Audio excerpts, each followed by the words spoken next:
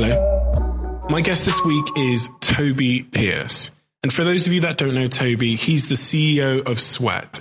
Tobi describes Sweat as the world's biggest online digital gym. It's a digital empire that offers fitness and health guidance for women. Tobi's start to life was unconventional, to say the least. Choosing to leave home at just 16 years old due to family and personal issues, he set off in life to become a self-made entrepreneur. He started off by working in a music shop before turning to personal training. And this is where he met his now fiancée, Kayla. Kayla, if you don't know, is known for being one of the world's biggest online fitness influencers. Their business was born in 2014, and through Sweat, they're already generating hundreds of millions in revenue. They have a dedicated community of more than 20 million women using their products all around the world, and the impact they've had on health and fitness is astronomical. Tobi is smart. He's funny, direct, honest, driven, pragmatic. Tobi is an exception. He thinks differently. He's the type of person you would bet on no matter what they decided to do. This is one of those conversations where I walked away smarter, more motivated, and more inspired. And I know and I hope that you will too. Without further ado, I'm Stephen Bartlett, and this is the Diary of a CEO. I hope nobody is listening, but if you are, then please keep this to yourself.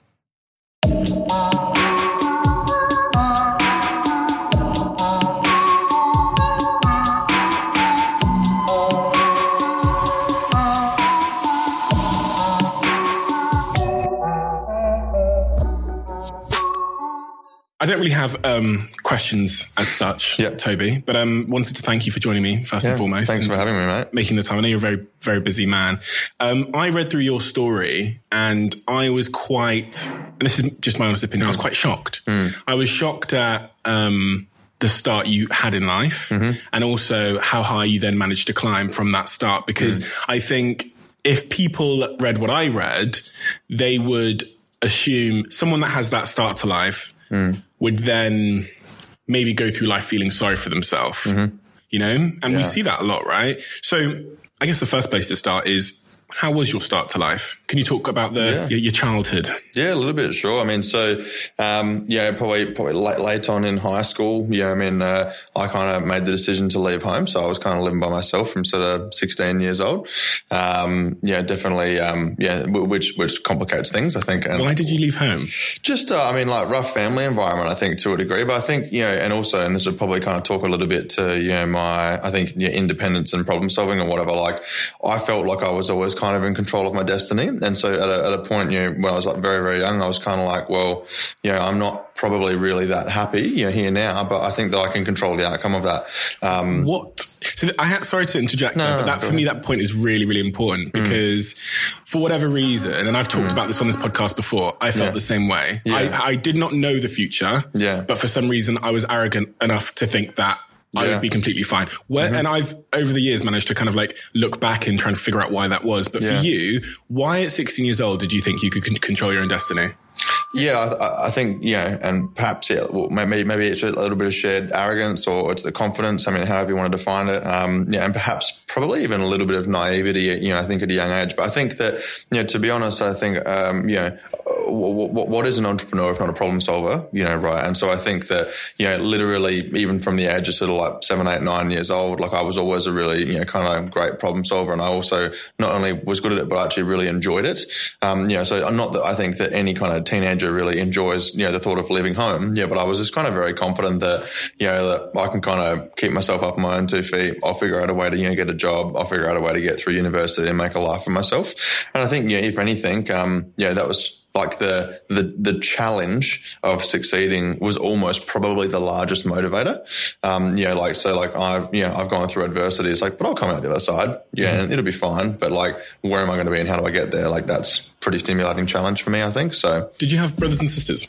I have one sister. But again, probably not really the strongest relationship. But I think even from a very young age, like I was kind of quite introverted and like to myself and kept to myself. So. Yeah.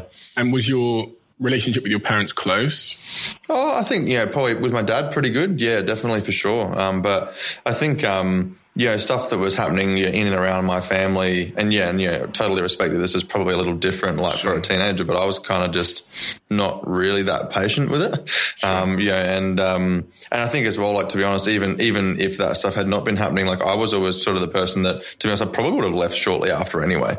Like, I was always like, I've got to go on and do something, so you might have read online as well. Like, I was, in high school, kind of got asked to leave because I wasn't really doing much work at school. And then, eventually kind of in Australia, you consider, a stat test, which is called a stat test to get into university basically, but tested pretty good, got into uni and then just picked myself up and kind of went, like, I didn't have anyone telling me to go to university or like, forcing me or paying for it. I just wanted to learn. And because I knew that basically in order to succeed in life at anything, like a fundamental part of that is learning and working hard. So I just went ahead and did that and wanted to make the best of it for myself. So 16 years old, asked to leave school? Would have been 15 years old, asked to leave school and then moved to another school and then sort of finished high school. And then about sort of 6 to 8 months after that, probably sat that test to get into university and then sort of started picking myself up after that. And when you moved out of your house, presumably you didn't move out of your house with loads of funds? No. So I was actually working at a music shop. So I studied classical piano for the majority of my life. I was working at a music shop, sort of selling pianos and selling sheet music about 5 or 6 hours a week for sort of $15 an hour sort of thing. I sort of had that. A couple of my friends were pretty helpful and sort of, helped me to kind of bridge the gap. But I think, I was able to pretty quickly like pivot out of that into figuring out like, what do I want to do? I want to study and learn. Like, how do I pay for that study? Like, how do I actually cover that cost and how do I find a job that's flexible? And I was like, I really like the health and fitness industry and I'm training in the gym a bit. So like, I'll go and do a personal training course. And then, like literally from there, everything kind of really picked up massively. So, a matter of months after that, like I was, personal training in a gym. Sort of within 6 months of that, like I'd started, sort of my first business. So I was running my own business as a personal trainer in a gym, but also sort of then went out and started doing boot camps and running boot camps for women outdoors. Another sort of 6 months after that, had my second franchise. Another 6 months after that, Kayla and I had our first online business together. So the momentum really picked up when I kind of took things into my own hands and got on the front foot, as opposed to, the other way that someone can go through adversity is, choose to feel sorry for themselves or whatever. But that's a very slow, sort of depressing path, not one that I really think that I wanted to go on. So, and so you go to university, you graduate when you're how old? Didn't graduate uni. Didn't graduate. No, so got about 2.5, 3 years in, I think. And then sort of had started the online business that was doing sort of about 10 million a year at that point and like highly profitably. So I was sort of like, I'll defer uni because like at this point in time, it was, critically, and to be kind of frank, it was like, what's the ROI on my time? Like what return on investment do I get? Like I can go to university for however long to learn in a structured environment, or I could put that on, time out temporarily. I can force my own learning quicker by doing online courses or reading books, and I can run a business on my own terms. So the long-term plan wasn't necessarily to never go back to university, but it was more about, these opportunities don't always come along. And when you get an opportunity, you got to go. So you dropped out? Deferred initially. And then sort of a year and a half later, we were doing about, 25 million a year in revenue. Nice. And, then I was, obviously sort of just like, I think, again, same situation again, but sort of a year to 12 to 18 months later, like what's the ROI on my time? Do I go back to university for another 2.5 years and slow down my business? What would happen in 2.5 years if I was spent like 150%, like at this company? Like what would that actually be? And then, so about another year and a half later, we're doing sort of $50 or $60 million in revenue. And another year and a half later is kind of now, where we're doing about, 100 million in, annual turnover plus. And trying to grow still. So one of the things like that, by the way, that's fucking impressive. Just before I transition onwards. But, one of the things that I get asked all the time is I'll get messages from young kids that are at university now and they either have an idea, they're either working on an idea on the side. Often there's very little traction and they're asking me the question, Steve, shall I drop out of university? What's your advice to them? Look, so I think in that situation, there's probably not going to be one rule or one size fits all, right? My thought process was pretty logical, sort of like, basically, am I making enough money right now that I can actually justify not going to university, like when compared to basically what job I would be able to get after that? Am I going to potentially yield a significantly larger benefit by not going to uni in the short term? Like, yes, like I probably think so. And I guess also what's the opportunity cost of going to uni? So if I was to go to uni, regardless of the money, let's actually forget the dollar amount. It was more like these type of opportunities and business opportunities are, no, I wouldn't say necessarily say like once in a lifetime, but like when they're here, they're here. Mm-hmm. And if you don't take that opportunity and you don't get on the front foot, then it's gone. Sure. Right. So I think for people that are in university now, if you've already started running a business and you're already getting revenue and you're already like getting growth, I think it's kind of up to them to determine at what point. For some people it could be $200,000 a year. For some people it could be 20 million a year. It really depends. It depends on the intensity of the business and depends on the intensity of the learning. Mm-hmm. And also I think as well, if you drop out of university and then all of a sudden you're not studying, like you're not reading, you're not watching videos online, like you're not like forcing yourself to learn, well,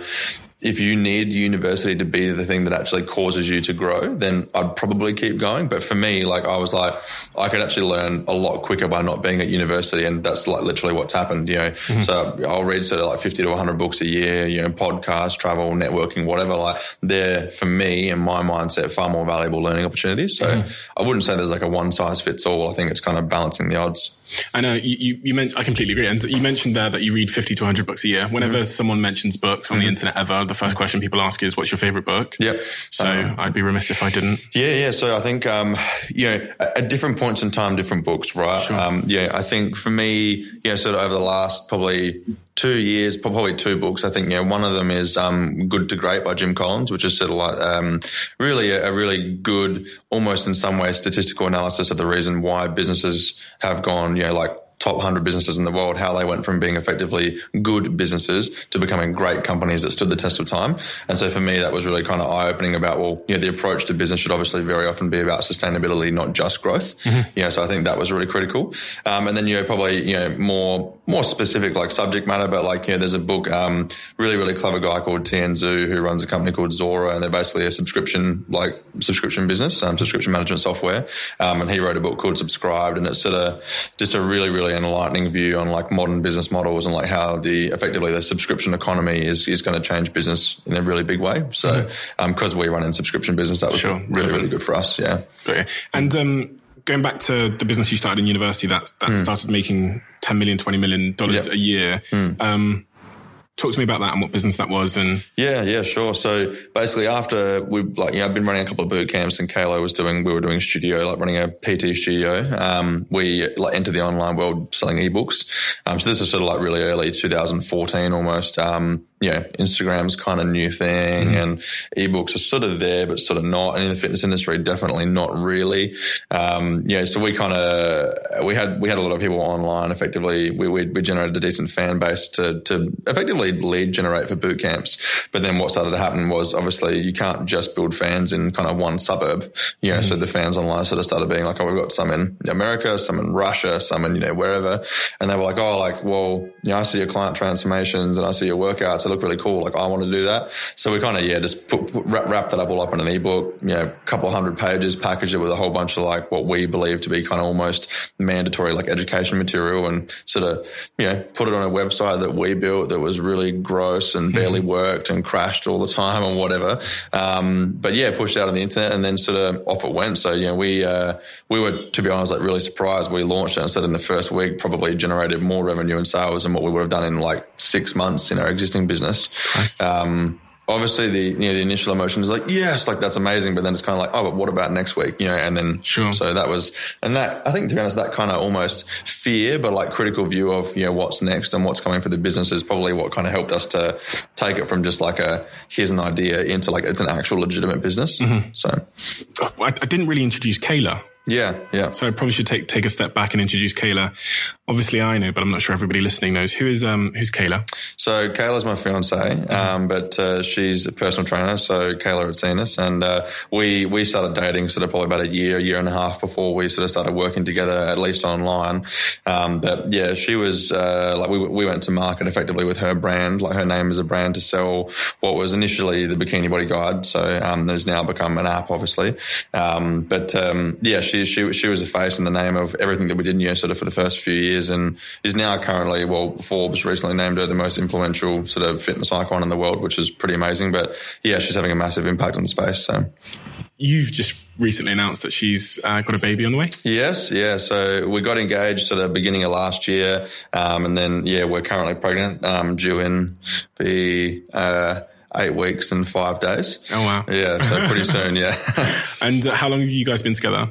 Coming up 6.5 years. And you've been working in business for the same period of time? About five, yeah. So, I mean, even really early on, like when, Kayla was doing her personal training and I was doing mine, like we had this sort of, shared and parallel kind of view on like women's fitness and workouts and client engagement, except I also kind of had this really, deep like passion for business, so, even like really early on in our relationship, it was more just kind of, I'd help her problem solve certain stuff in the business, but then she'd have this really great idea about content we could create or, different workouts we should do. And so it was kind of a really, the perfect partnership in some ways, like in that way really early on. And we knew each of our strengths and we kind of stuck to that. So. And what's it like doing business with someone that you're romantically involved with? Yeah, sure. The question we get asked all the time. Yeah. I think, probably to be clear, like early on, it was very different to what it is now. So like now, like I don't really see her at all during the day. Like it's not like we're in meetings together. I'm more so doing, the business stuff and what's coming next and whatever for the whole organization. And she's obviously kind of more critically focused on her own brand. But I think, early on, there's definitely kind of some, like sometimes there's tension or more, kind of discussion about certain stuff. But I think we've been really fortunate. Like we've, to be honest, probably never really, I don't think we've ever really actually argued about business or anything like that. And I think that really comes down to like, my role in this is X and, her role in it is Y. And like, we both kind of have the trust in one another that we're going to dominate in those two areas. And that's that. Right. So Kayla did a post on Facebook that I've got here. Yeah, sure. Do you know which post I'm referring to? No, I don't. No. There's a lot of posts there. It's a post about you. Yeah. She says, on Tobi's profile, it says he was expelled from school, but people always think this is a bad thing. Tobi was actually asked to leave school because he spent a lot of his time being bored. And yes, this made him a little distracting to others. He is a genius. I'm not saying that because I think he's smart. He really is a genius with an amazing mind. He was studying classic piano from aged 4. Sorry if this is making you a little bit embarrassed, but and was at university level by 13 years old. He is able to work on mathematical problems in a matter of seconds. He has a photographic memory. He can analyze a person or a situation and know everything that is going to happen next. He can finish your sentences, which he says is sometimes annoying. He can fix anything, learn new languages in a few months. Nothing is too difficult for him. And as amazing as this sounds, he thinks this is a burden sometimes. Why is that a burden? There's a lot going on up in my head. I think that's for sure. But I think Kayla's very generous with her words. Of course, that's for sure. Yeah. But I mean, I don't know about the stuff about me being really clever or whatever. But the stuff about the piano and whatever, like that's all true. Like I definitely did that stuff and was effectively kind of doing the equivalent to concert piano level performance when I was sort of 13 years old and. Yeah, just kind of the way I was always into problem solving. I said before, it was always how I was. The burden part, what does she mean? What is she referring to?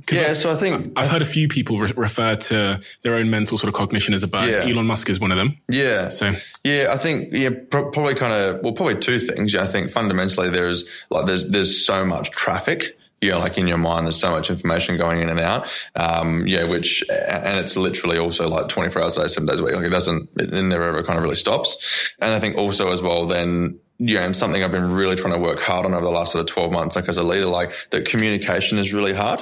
Like, so when there's so much stuff going on in your head, or like when something seems really simple and obvious and you just like, you've clearly got the answer, but trying to communicate that to other people who, for whatever reason, might not be as strong in that field, or it might not make as much sense to them. Like, that barrier can sometimes be a little frustrating. Mm-hmm. And especially like early on, in a business, like, you're trying to move at 1 million miles an hour. Not that that's really changed, still trying to move at 1 million miles an hour, but you're trying to really move super, super fast. But when you're the person sitting there and the vision is really clear to you and you can see all the answers and whatever, and like it's right in front of you, but then you've got a team of people who are doing their best to keep up with you. And like, of course, they're doing a great job, but trying to bridge that gap can sometimes be kind of, like painful in some ways. Mm-hmm. And especially then when you couple that with someone like me who, I'm kind of self-confessed extremely impatient. I was going to say patience is what we're talking about. Yeah, exactly right. So, so there's brains going 1 million miles an hour, really impatient, there's a bridge that you've got to cross. And so sometimes it can be a bit of a burden, but it is what it is. Well, because when you say that, I completely get it. But then I also know my friends that are CEOs of big companies like Umar, who leads Pretty Little Thing. And I had the same conversation with him last week in LA. And he is the same. I said to him, you're the most impatient person I know. Yeah. And I watch him get frustrated to the point of like his face going red because Umar will decide something. He'll have a vision and know it. And the problem is he needs his team to do it. Yeah. Right? It's the lag factor. It's no different to, I don't know, for anyone listening who's ever done online gaming, right? It's like you're playing Call of Duty or something and you start lagging. It's literally the same thing. It's the frustration. But And how have you, this is just advice for myself, how have you come to deal with that? Yeah, look, I think, to be honest, it's kind of like most things. I think becoming aware of that first and understanding like what the deficit or surplus is in that particular area is really critical. So for me, being aware of that and then communicating that to my team. So like, cool, like my brain goes at 1 million miles an hour. If you don't understand something or it doesn't make sense, just ask. And sometimes something as simple as like actually open the door for people to have an opinion or to be able to ask a question is actually really critical because, as a CEO, like, the person that's very often making the decisions or alternatively at least like setting the vision, sometimes people kind of want to just take what you say, immediately, yep, cool, but they're afraid to actually ask what that means and kind of validate it for themselves. So I think, the awareness and allowing that type of communication with your team members is really important. But at the end of the day, I think it's much like a lot of things in life, whether it be health and fitness or learning or whatever, like it really is a discipline. Like at the end of the day, it doesn't matter how smart you are or how fast your brain can go or if you've got all of the answers or whatever, if you can't bring other people along for the journey and you can't get them motivated about it and you can't get them to understand it clearly, it doesn't really matter. So the discipline to be patient, which is sometimes very difficult, but the discipline to be patient, and considered and communicate is really the foundation for success there. And in Kayla's post on her Facebook page, she says a lot of very, very nice things about you and points to, I guess, a number of attributes about you that might be responsible for your personal success. But from your perspective, why do you think that you've been successful in the way that you have? And I'm talking personally in terms of not opportunity or timing or Instagram. I mean, on a personal level, what are the attributes of you as a person? Yeah, so I think, categorically, probably a few things. I mean, you would have heard of these 1,000 times, I'm sure, and you're kind of speaking to other leaders and CEOs. But I think, I think there's the basic one is about you need to work hard. Like, I think that's the thing. And, for me, like, working hard is not a learned behavior. Like, it's actually just inherent to who I am. So working multiple jobs or working long hours or working whatever, like, I think outside the bounds of the kind of traditional 9 to 5, like yesterday was more like a 5 to 9, sort of thing. So I think, the hard work is definitely a thing. The discipline I mentioned as well is obviously a really critical thing as well, because discipline's kind of, when you're working hard but you get tired and you want to stop, like that's what's going to kind of perpetuate the momentum. Because really at the end of the day, it's about building momentum and maintaining it. And, so having the discipline and the drive is really the two things that are going to keep that going. And I think really like outside of that, a lot of things kind of cascade from that, like it's the learning and self-development, like well, that's still like, you got to be driven to want to learn and you got to be disciplined to keep learning. I think surrounding myself with like really, really, highly intelligent and experienced people as well to help, again, perpetuate the momentum has been really critical. But I think everyone kind of has their own secret sauce, and I think if I had to get kind of out of the generalist, sort of stuff, like I think, probably my greatest strength is being really like detail oriented and really strong in information architecture. And so what I mean by that basically is that a lot of people would probably describe me as OCD, like highly OCD. But I would just describe that as highly specific about what I want. And I think on the information architecture thing about being able to frame things in a way that makes sense and being able to organize things in a way that makes sense for a lot of people kind of breaks down the barriers again, like I mentioned before, for communication to generate that momentum for the team. So, yeah.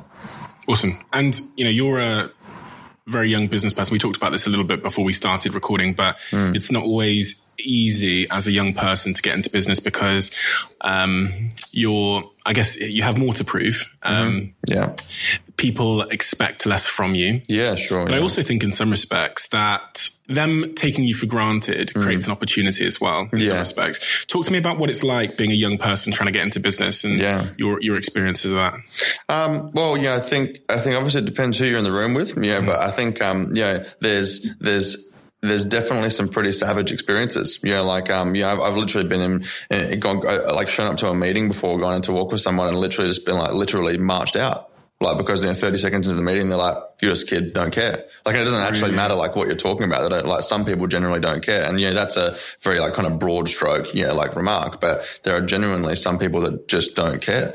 If you walk into a meeting room and you're sort of 20, 25 years old, they just don't really value your opinion. But I think, without being negative on the opposite end of the spectrum, there's also some people that are tremendously welcoming, and so I think, again, part of the journey is, having the resilience to survive what are, probably the shitty meetings, or the shitty people that you network with, and to try and find the rose amongst the thorn type situation, where is the person that doesn't judge me for my age or for my, lack of knowledge in certain areas, because I think part of being young as well, or of any age, is you might be an expert in whatever software engineering and product development, but you might not know anything about finance.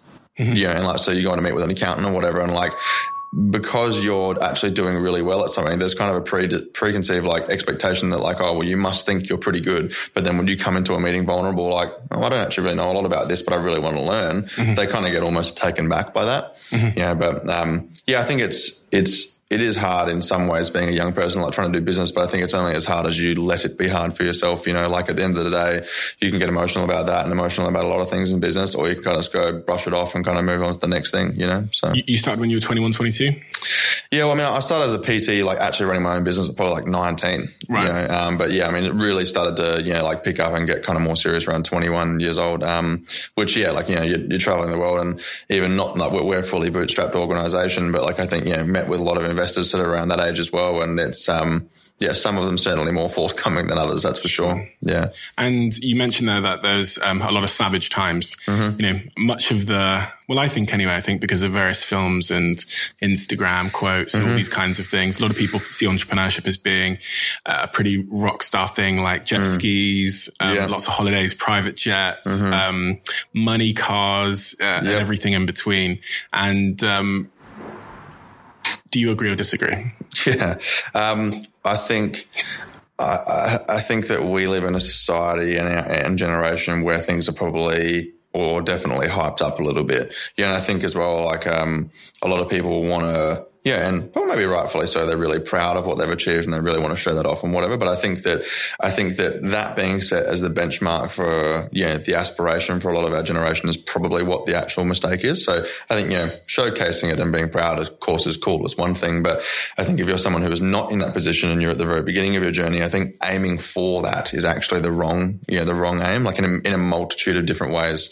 And I'm sure, probably yourself and an abundance of other people that, there's this, having money is cool and having things and whatever is cool and whatever, but ultimately there's a really, really, really distinct realization that happens kind of early on in the journey, and that is that's not like, and as much as other people want to argue, like, that's not actually going to bring you joy in life at all. You know, like, the thing that brings you joy is the journey. It's every win that you get, and not necessarily just the win about money. It's the win about progress that you've made. You've just hired a really elite person who's going to, like, just add massive gains to the business, you know, like, whatever. It's all those little wins that are actually the good things. You know, the car and the house and the private jets and the whatever, like, you know, that's cool, and it's fun for about 30 seconds and whatever. But after a while, like, who are you really actually pleasing? Is that pleasing yourself, or is that pleasing other people? Would probably be my argument. But at what point on that point of money, if I give you, this is basically yes or no question, is if I give you another £1 million now, would you be happier? No, not at all. At what point did your happiness stop scaling based on income? Question. Yeah. Look, I think, yeah, I don't think that I'd be able to say, like, oh, it was at this dollar point. Yeah. But I think that really, there was probably a realization sort of as Kayla's brand started to lift off and we started to make this pivot into the app, that was like, it then everything just became so exciting. Yeah. And, like, to be honest, yeah, and not that I think that any accountant or financial controller would want to hear this, but you almost forget about the money. Like, really, it just becomes, it's just a measuring stick. Like, did we win this quarter better than last quarter? Like, that's the grade, yes or no, right? Yeah, but I think, like, for me, you know, like, I was literally just dumped into the middle of, like, learning software engineering and learning marketing and user experience and automation and whatever. And for me, that was, like, literally the best part of the journey, and still is the best part of the journey. Like, I got to learn all of this, like, you know, like front, you know, kind of like leading world-class sort of stuff that otherwise I wouldn't be exposed to, you know, and for me, that's an epic part of it. And, you know, like, being here today, like, meeting someone like yourself, same age, like, killing it in a completely different space, like, that stuff is actually worth it. You know, that's the memory that I'll be able to talk about, even if I have $0 one day. Sure. You know, but you can't, like, when you do have $0 potentially in the future, you're not going to look back and be like, oh, it was so great when I had all that money, you know, like, because that's going to be depressing, right?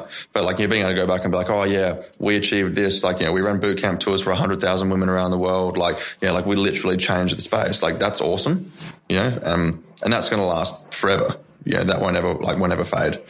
And I think I know the answer to this question, but are you scared of losing it all? Look, I think that anyone would be lying if they said no. You know, I think there'd be different reasons why people are fearful, that's for sure. But I think, like, you know, I think, to be honest, and again, like, part of a good entrepreneur and the thirst and drive for success it's probably a fear of failure. I don't think it's necessarily a fear of, like, losing $1 in the bank account, but it's more about, like, it's a fear of going backwards. It's a fear of slowing down. It's a fear of the product not being as good. It's a fear of, you know, not being the front runner, you know, like, all of those things. Like, I don't think that that's something that anyone's going to be happy about, that's for sure. But I think, I don't think that would necessarily, for me specifically, have anything to do with money. It's more about progress. You know, like, my obsession and my drive is for progress, not for dollars. And what is your long-term aim then? If you're obsessing over progress, what is, you know, 10 years progress to you? What does that look like? So, yeah, if we zoom in a little bit, like, on the business. So, you know, Sweat effectively we kind of define as, you know, a digital gym. You know, so our desire is to be the world's biggest digital gym. You know, we view the fitness industry basically as being, you know, fragmented. You know, so, like, there's big box gyms, there's 24/7s, there's, you know, your Soul Cycle and F45 boutique experiences, and then there's hundreds and thousands of fitness apps and trainers and whatever online. You know, the last segment of that is the segment that we play in. How do we aggregate all of that?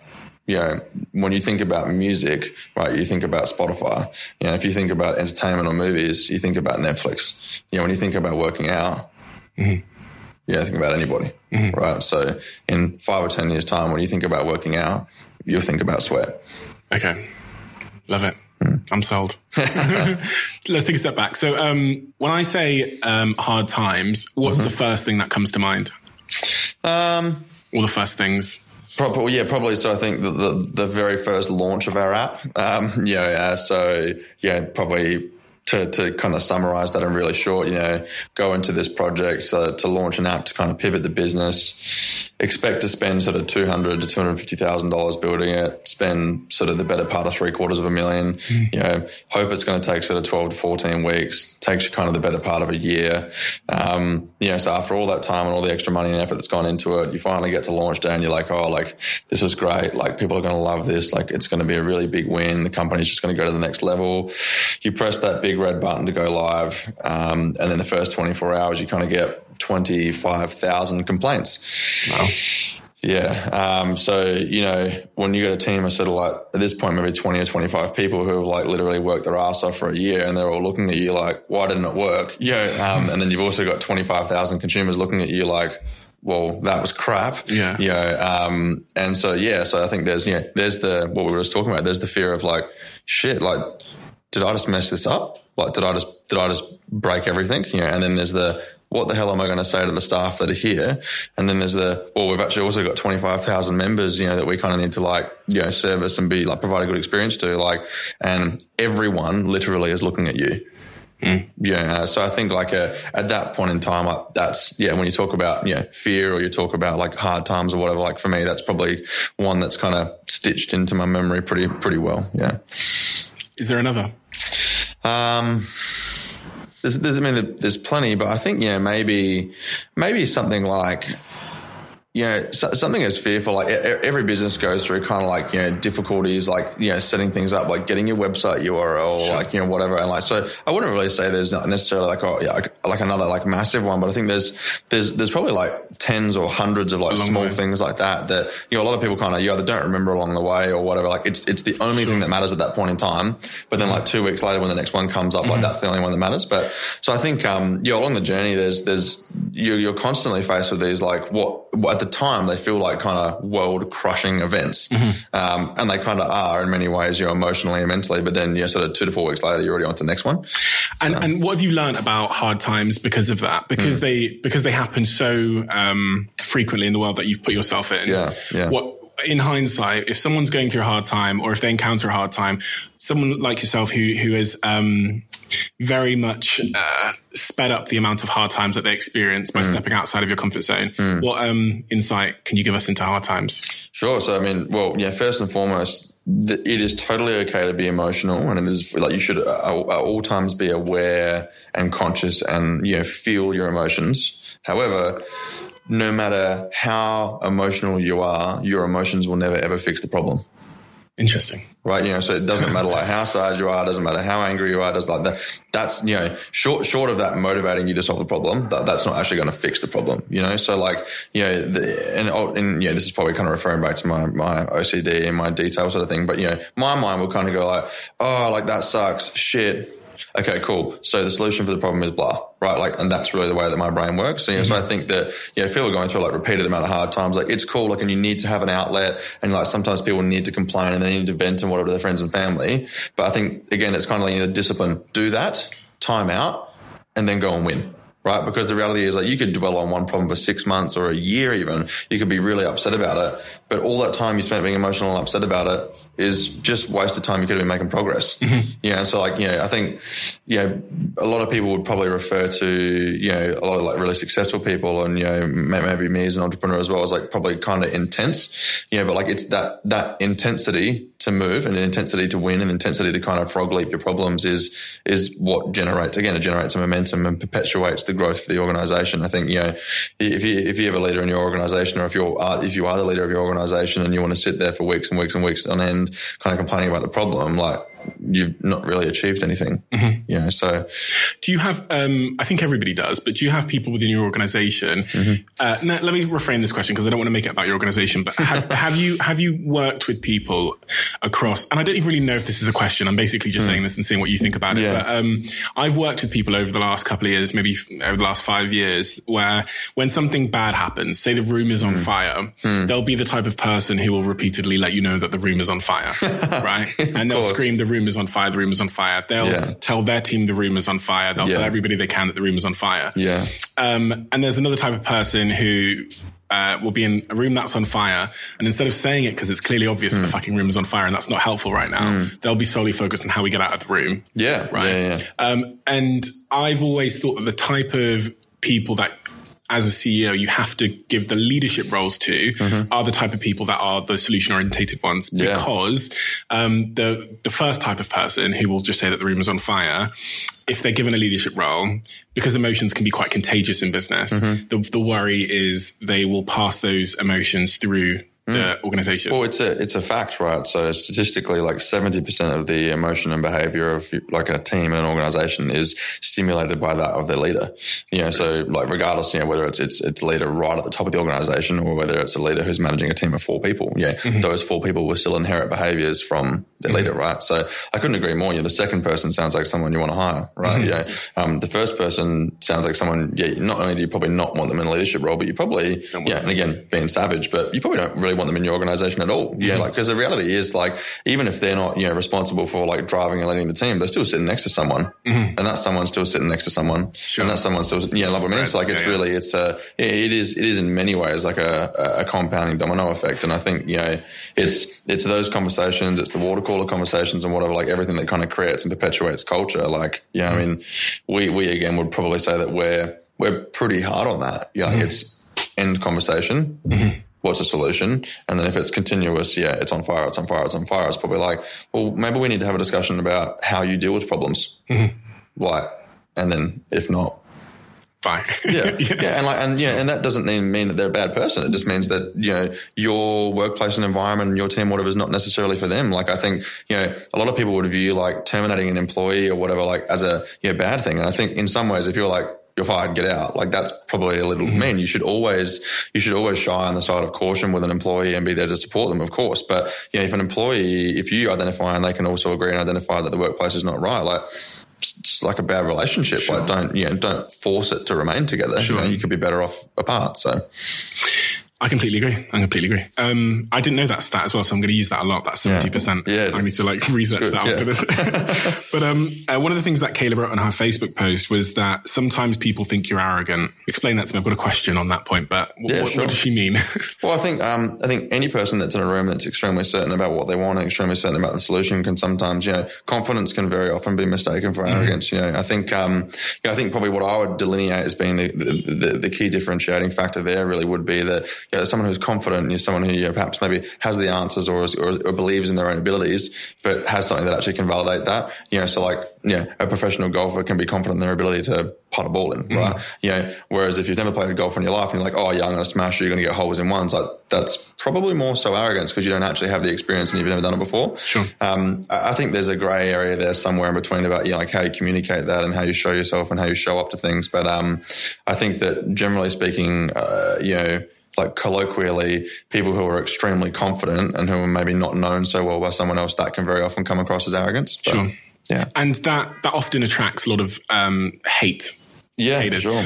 Topic I wanted to talk about with you generally, because I mentioned it in my last podcast, was about the topic of haters. Yeah. And I don't know that you've had any haters because I've not. No, for sure we have, yeah. But I'm sure you have, right? And I think in today's age where we're all connected and we get to see a lot into other people's lives and read their stories in an instant, I think everybody has haters, people that will, especially successful people, right? Yeah, very much. So what's your view on that? And have you had haters that literally, no matter what you do, will just say you're a piece of shit? Yeah, pretty much. I mean, well, the famous saying is haters going to hate, right? Like that's going to happen kind of regardless of who you are. Like, and to be honest, like you don't even need to be successful, like in however you measure success, whatever that is, right? But you don't even need to be successful to be hated, right? I think that the reality is that, and maybe this is like, a shock horror to society, but we don't actually all need to get along and be best mates. Like now, just to add some flavor to that, we shouldn't all hate each other as well, right? But I think, not getting along and not being best mates doesn't mean that you hate one another, right? And I think that in society and, social media perhaps perpetuates this a little bit, but I think that's kind of what the view is to some people. It's like you're either best mates or you hate each other, right? There's no kind of like in between. But I think, being being successful and maybe, let's just use it as the limelight, right? If you're in the limelight, you're in the media or you're online or you've got fans or whatever, most people that are going to be haters probably don't actually even know you. They've probably never even met you. Right. So I think that, and again, it's kind of like, how do you deal with your problems that we were talking about before? Like, I think that, people are going to leave, abusive and, probably, dumb comments on your page or whatever if they don't know who you are, just because they've got an opinion, they're a keyboard warrior and that's cool and they feel they need to express themselves. I think it's the person who's, the being hated, or being hated on or whatever, it's their decision to kind of be like, well, am I going to engage with that and waste my time and emotional energy, actually justifying that? Or am I confident in myself and who I am as a person? I'm just going to leave it and move on. Mm-hmm. So I think hate and jealousy and whatever is inevitable. But again, it's, do you want to waste time dealing with that, or do you want to spend your time getting more gains? Yeah. And one of the, hate comes in various forms from various different people, but sometimes it comes a little bit closer to home. Yeah. And I think this is hate's probably not the right word, but let's say just negativity generally. One of the most popular messages I get into my inbox is from young people who have an ambition or a business they want to start or a project they want to pursue or a career, and their mum, dad, boyfriend, girlfriend doesn't believe they can do it, is being critical, is sometimes people can speak just by the facial expression they give you when you say something. Yeah. That type of behavior. What's your advice to people like that? First and foremost, so if you're trying to go out and do something and you've got goals and whatever, and you're going to go out and try and crush it, and your best mate, your bro, partner, family, whatever, tell you that that's a dumb idea and that you shouldn't do it, I think, first and foremost, does what they're saying, is that saying something about you, or is it saying something about them? For a start. So are they telling you it's a shit idea because they actually genuinely think that the idea is shit, or are they saying that it's a shit idea because they are fearful that you might go and succeed, or that they're jealous that you're actually having a crack because you've got, the confidence to go and do it, or because maybe they're afraid that, you might actually succeed, you might actually dominate and then they won't, be on the same level as you. So is that a real thing? Do you reckon that's it's a massive thing? Yeah. So I'll tell you a story. It's my best mate, his name is Mitch. We've been best mates for 15 years, and I, slept on the floor of his house sometimes, when I wasn't living at home or whatever. We've been through some savage times together, and he came from a family that were, they did it right. They were well off, right? And he's working really hard now to do his best and to try to dominate in life, and he's giving it a red hot crack. But, a couple of months ago sitting there and he's like, we're on the treadmill, was walking to my gym, and he's just like, I was like, how was last week, mate? What'd you do last week? And he's like, just at work, man, just, trying to do some study, trying to, improve my things, whatever. He's like, what'd you do? And I was like, I spoke to 8,000 people at OMR, just got back from Germany, whatever, blah, blah, blah. And he kind of goes quiet for a second. He's just like, man, sometimes I can imagine it would be hard for me as a person to be friends with someone like you, because what I say is, I'm doing my things and I'm living my normal life, doing whatever, I'm working as hard as I can. But what you do is always so extreme and always so this and that and the other. And he's like, but, that's only really bad if I think about it in that mindset. If I go, but you're my best mate and you're actually winning at life and that's really amazing. I'm really happy for you.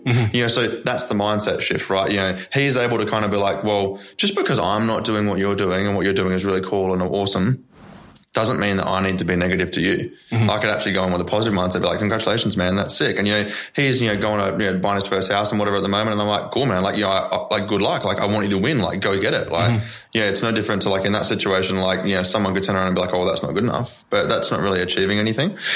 And how do you spot those people within your friendship circle? Because I sometimes think, if you've got bad apples in your friendship circle, they have more influence, more potential to tear you down than strangers do. Is there a way to know who's on your side and who's not? Well, I think, whatever it is that you do to recognize them, just spot them quickly. Because it's a waste of time otherwise. But I think, it's exactly what's their facial expression? What's their response? What do they communicate to you? When you're talking about the thing that you are most passionate about. If you're talking to someone about something that you just really want to win out and you're so passionate about and they're telling you, no. It's either one, I'd be having a conversation with them about that to let them know that you're kind of hey man, this is really important to me. So if you're going to keep shutting it down, then there's going to be an issue. And if they keep doing that, then it's probably, intense and whatever, but is that person adding value to your life? or are they draining energy and emotion from your life? And again, this is a really, really like blunt, like hardcore approach. But again, like, you live your life to make yourself happy and those around you happy. In that situation, you're not making yourself happy and you're also not actually making them happy either, quite obviously. So like, I think, a lot of people get stuck in this mindset. They're like, oh, but we were friends in high school, bro. Like, known you for so long. We got to be mates forever. It's like, that doesn't have to happen. And again, just because you might drift apart from someone doesn't make you a bad person or them a bad person. Like, that's just life, right? So. Yeah, great. Yeah. That really made me think, because along the way, I think specifically with my business partner, when he, dropped out of university and joined me in my first business, every time he posted on his Facebook, it was his mates from back home taking the piss out of him. So he would post one of his achievements, he'd won an award, and it would be a flurry of his friends, quote unquote, back home ripping him to pieces. I didn't have that, because from a very young age, everyone I grew up with knew who I was, but he changed. So he went from being the kid that was probably in some respects the butt of the joke amongst his friends to now being successful, quote unquote. Good on him. Yeah, and I think his circle struggled to adapt to that. Next topic I wanted to talk to you about is personal mistakes. I read online about your speeding offence and those things. Being completely transparent, I got banned from driving too. Yeah, there you go. For my own stupidity. I got banned from driving in the first week that I passed my test. Apparently I was going 101 miles an hour on the motorway in a Range Rover. The week after I passed, I had no fucking idea I was. It was 4 a.m. in the morning. I just dropped someone off at the airport in London and I was driving back to Manchester. But talk to me about that process and what that taught you. Well, I think... I think first and foremost, something that was really valuable that came out of that was that that was a really kind of great notification of the fact that I kind of changed from being a kid, running a business, into a leader, leading a team and like leading an organization and leading a vision. And so I think, if anything for me, that kind of was a really, really good learning curve to understand that it doesn't matter in the grand scheme of things. Like, it doesn't matter how small the mistake is or whatever, but it's more about the message that it actually sends.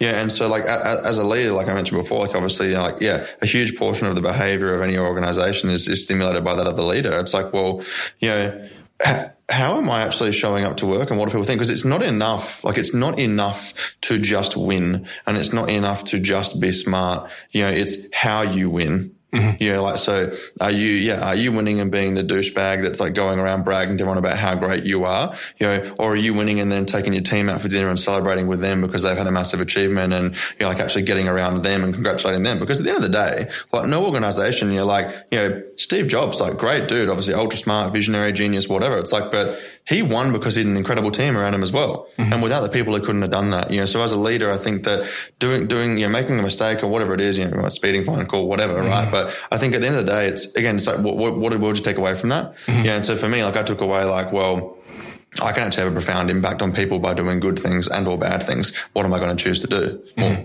let's choose to do some good things. So that was kind of what I took out of that. And, I read that there's over 20 million people using your products. Is that accurate?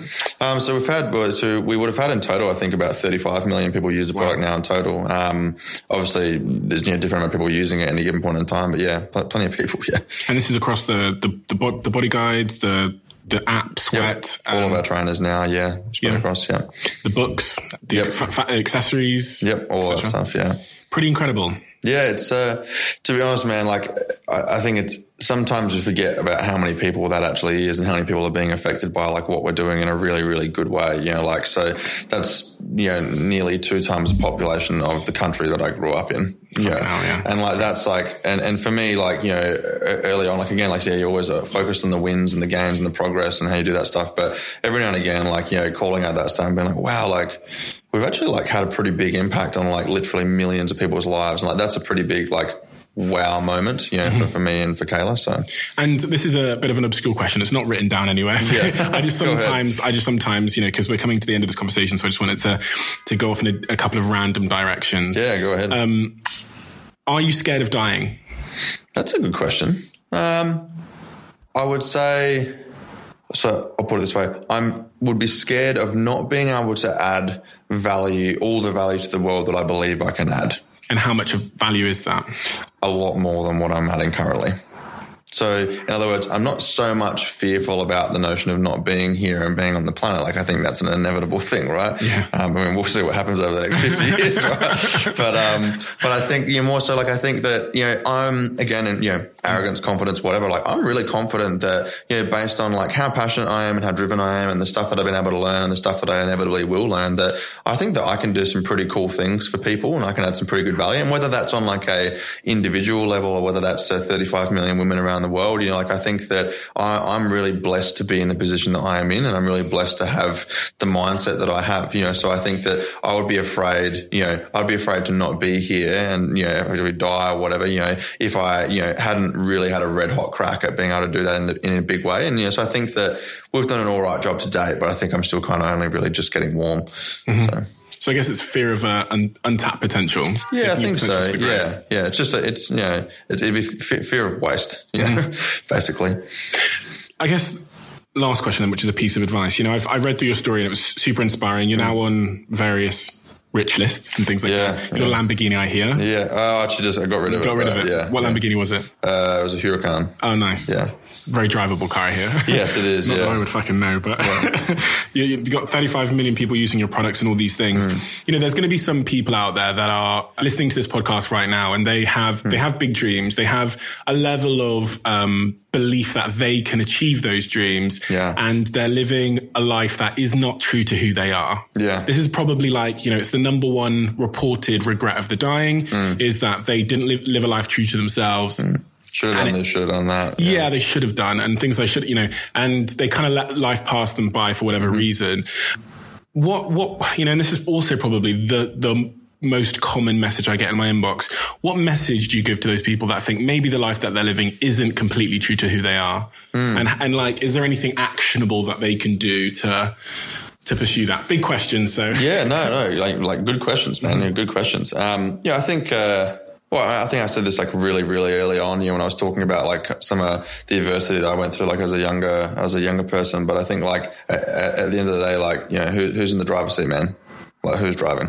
Like every single person on this planet effectively is in control of their life in one way or another. Like a lot of people can put some extreme situation up and say like, I'm not in control of this, I'm not in control of that, and so on and so forth. And in some cases, perhaps that's true. But the thing that is consistent and common among every single person on the planet is that they're in control of something that impacts their life. So like, sure, you might not have enough money to move out of home and you might not have a job and this and that and the other and whatever it's like, but you can control what you choose to learn to get a job. You can control what you choose to do with your time. You can control whether you want to have one job or two jobs. You can control whether you want to spend that money on a house or spend that money on a holiday or spend that money on a car. And so there's no right path. I think that right now there's a battle between, maybe the millennials and our parents. People being like, oh, you've got to go to university and you've got to get a house and you've got to do whatever, right? If you want to have kind of like what we would forecast as being a generally pretty successful and decent life, like that's one way to go about it, right? But I don't think that rule book necessarily matters anymore. But at the same time, I don't think that everyone in the millennial generation also wants to go through that. Like they don't necessarily all want to have money. Some people just might want to live a relatively normal, humble life. They might want to travel once a year or twice a year and whatever, right? So I think that, first, if you want to, first thing, get in control, but figure out what you want to do. Because like running a business isn't for everyone. 100%. So like I think that it's cool to be like, oh, like Lambos, man, and like private jets and like whatever, right? It's like, but do you actually want that life? Because that life's not about just having the car. That life's also about the long days. It's about the pressure and the stress and the whatever. And you might not want that. Do you want the house and the kids and whatever? Like, no, maybe you don't. So I think everyone's in control. We've all got equal control. I think it's about taking the control to the extreme and then controlling what you want. And then working towards getting it. Amazing. Thank you so much for your time. I really appreciate it. Thanks for having me, mate. It's been great to get to meet you.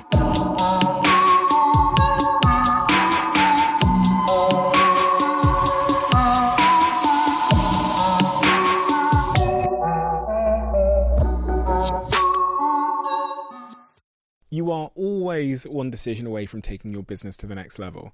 And a decision that's helped me to transform my business is moving over to NetSuite, who I'm excited to say are a sponsor of this podcast. If you don't know already, NetSuite is the #1 cloud financial system, bringing accounting, financial management, inventory, HR into one platform and one source of truth. It's reduced IT costs because it lives in the cloud, so you can access it from anywhere. And the cost of managing and running multiple systems because it's in one unified business management suite. My team and I don't have to worry about tasks being manual and clunky. And it means that I can be more efficient and to focus on more important things like bringing you the best episodes and guests on this show. So I become one of the 37,000 companies that have already made the move over to NetSuite. NetSuite has extended its one-of-a-kind flexible financing program for a few more weeks. So head to netsuite.com/Bartlett for a free product tour. Back to the episode. You are always one decision away from taking your business to the next level.